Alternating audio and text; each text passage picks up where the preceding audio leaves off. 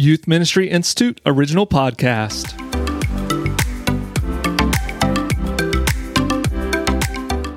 Hey friends, welcome back to the Making Sense of Ministry podcast. This is the podcast designed to help you lead well in your ministry, transform lives, and impact generation.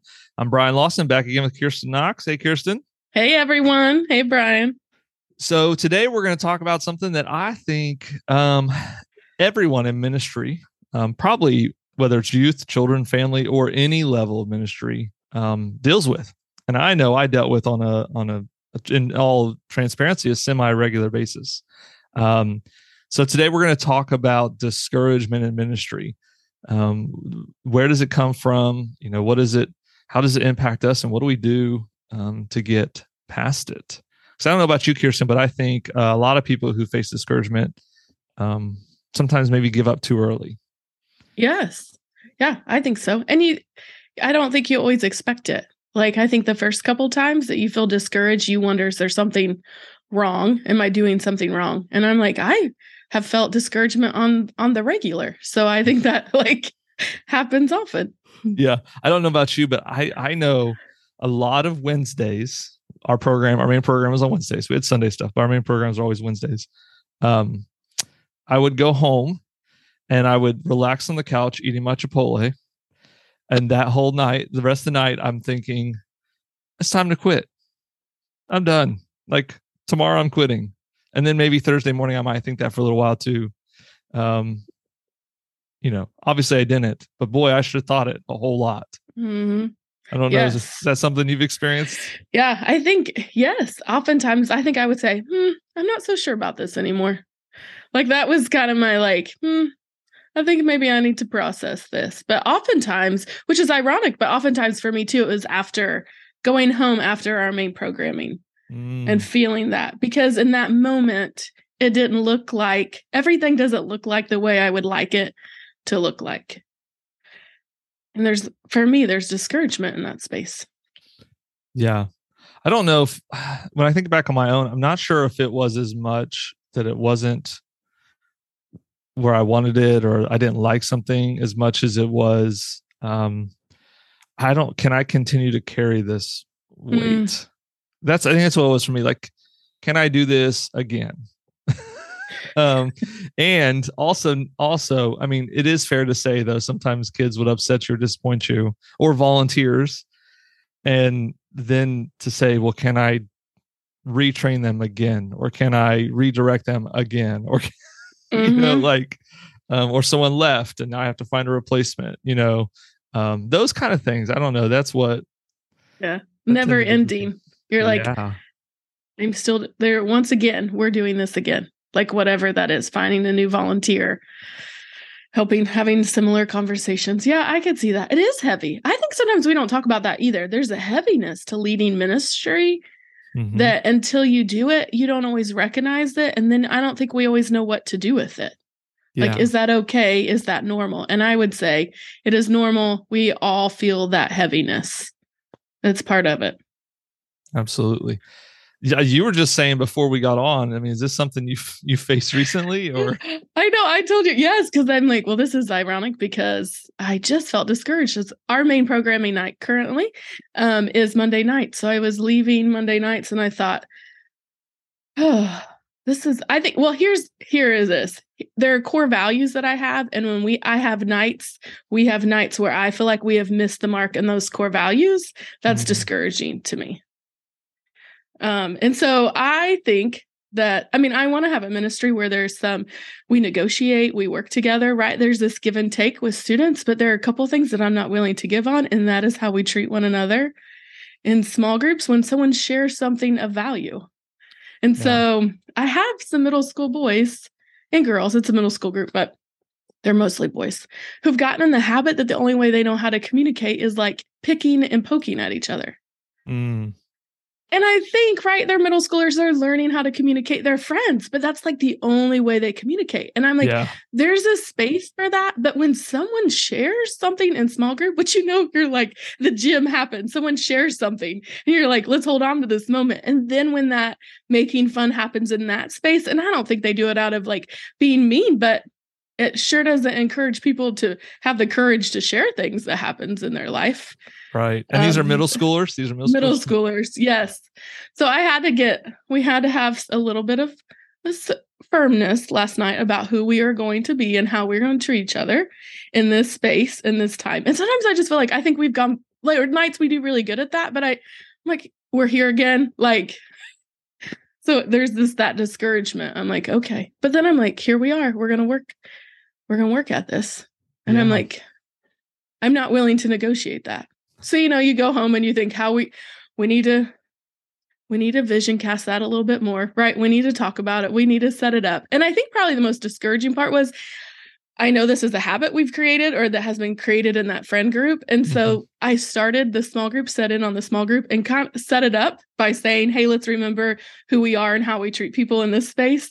And a couple times gently throughout. So I'm like, I did all the things, You're supposed to set the expectations. When they miss the expectations, you remind them of the expectations. And then I was like, and we're done. Right. Well, and we remember too, like middle school students, especially when things get serious, they get uncomfortable real quick. Yeah. Oftentimes. And then they don't know how else to respond, right? Other than just direct attention to somebody else. So no one will notice that I'm uncomfortable or uncertain about how to respond to this. Yeah. I'm like, part of it's very age appropriate. Yeah. And then it's almost like that's what gets attention. Right. So now students who typically don't do that are now doing that because that has become the cool thing. And I'm like, we're going to break this habit. Well, this is, there's a time to tease and poke around, but there's a time when someone shares that we're going to honor that. That's courageous to share something about your life. Yeah. So, okay. Well, we're going to use you as the guinea pig then here, Kirsten. Here we go. So you've had a discouraging night last night, right? Today's Tuesday when we're recording this. So you had a discouraging night last night. Probably not feeling great about it this morning, I would imagine. So how do you or what patterns have you developed over the years that help you walk after the discouragement, right? That help you move forward through it in a healthier, good way? Or maybe you've done some habits that were not healthy, getting over it, but what does Kirsten do today or tomorrow to try to recalibrate, if you will? Two things. One, I talked to a couple of my volunteers last night. Like we stood in the parking lot and dissected it, right? Like talked about what we want it to look like, how we're going to, so we strategized and remembered this is part of the age, right? We want to be a place where they practice relationships. That is messy. So the self-talk of really understanding where they are and what is happening is the first thing. And then this morning, I talked to another friend. We walk in the morning. So we were talking about ministry, and she's in ministry. So that was helpful, like someone who got it. So those are two things. And sleep, because I am an introvert. So after a program night, that's a lot of peopling, and I'm tired. Yeah. So I also know when I'm tired, I see things differently. So I'm like, a good night's rest will also help me see this, like not be put it in perspective of, listen, if this is what we're dealing with, it's a good problem. I mean, in the sense of it's not the worst thing, but those are, so talking to people, sleeping, and then today having a strategy. So I'm like already a format, like in my head, this is what we're going to do. This is the game plan. I told my friend this morning, I was like, listen, we're going to break this habit because I'm going to tell you I'm going to win. Which probably isn't, like put it in the competition. I'm right. I'm going to win this because I'll fight for this. Which you've had experience and you know how to develop these strategies and how you're going to, you're going to, I don't want to say defeat this discouragement or defeat this attitude in the group that has created this. But I think for somebody who's new in ministry, this probably highlights the importance of having some sort of mentor or somebody you can talk to who maybe has been doing this for a while, because you may not know what to do. You may not know how to defeat it in your words or to, to put this in its place, essentially. So that's probably one of the good things about experience is you've got that to lean on. Yeah, that community or people who get it has always been very important for me. And I think to process it and talk through it.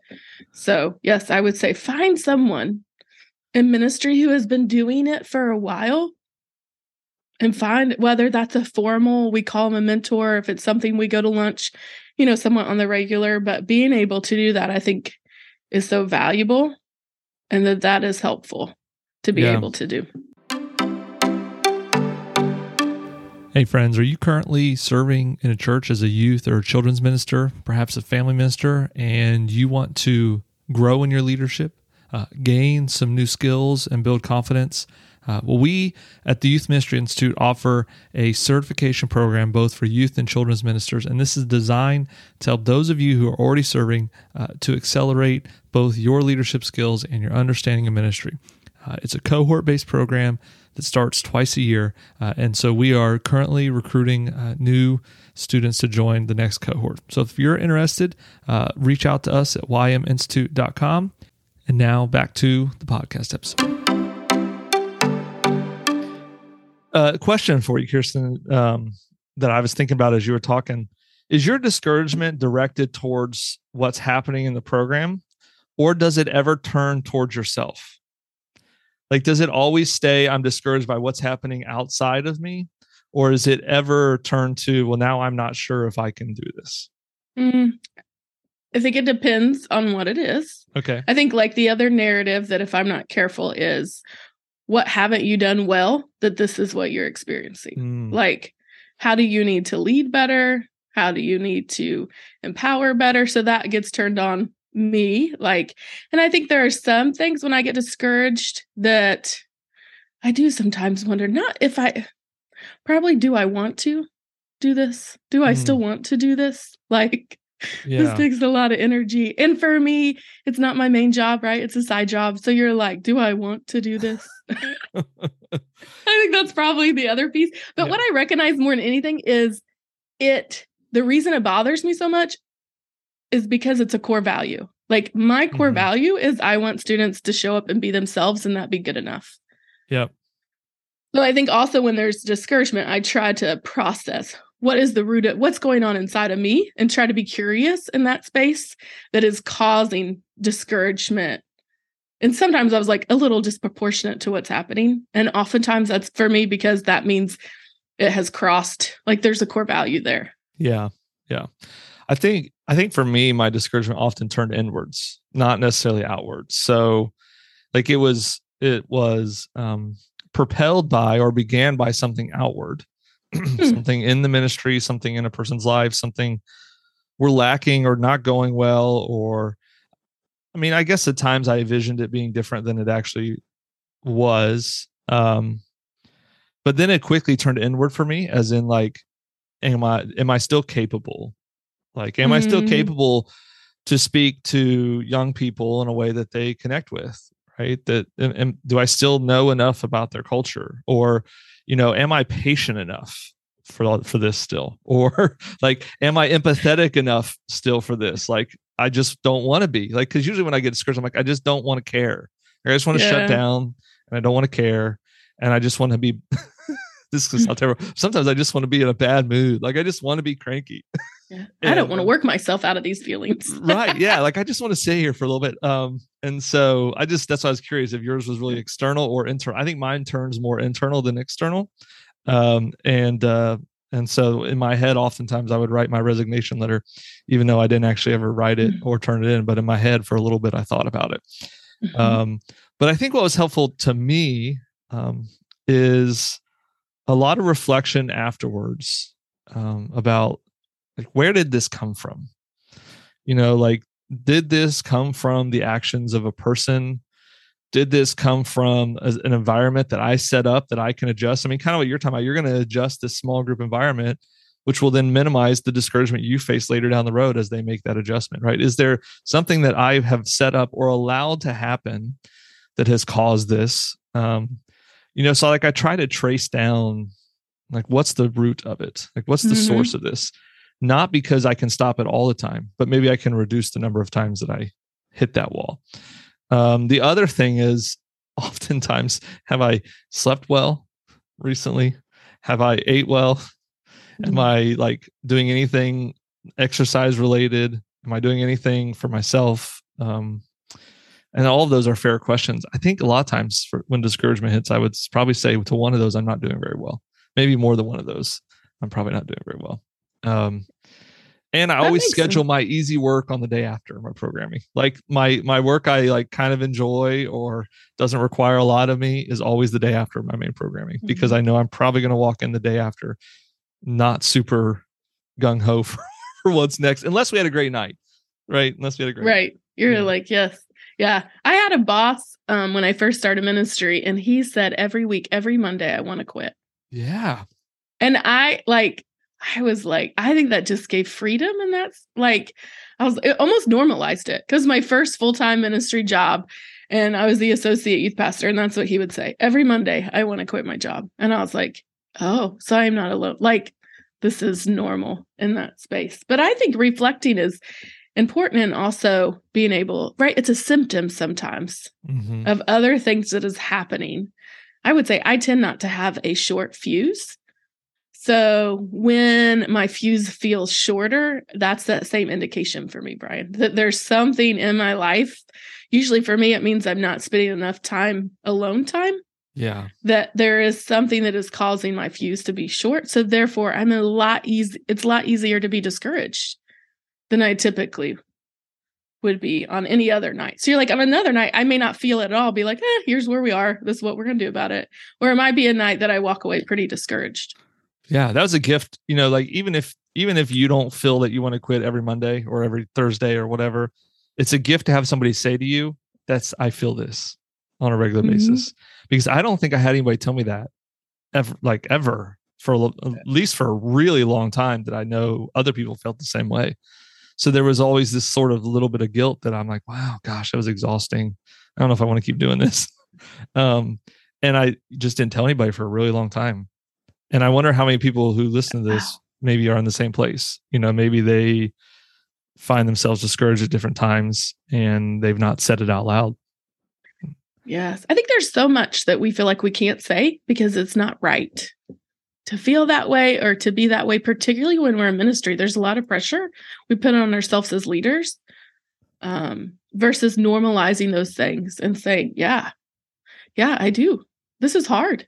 Because, you're doing something for Jesus. So you've got to be excited all the time, and it's got to be great, and you've got to love it all the time. And yet we know that's not true. Yeah, it's just not real. I'm like, that's not real. Yeah. Discouragement is part of the game, I think.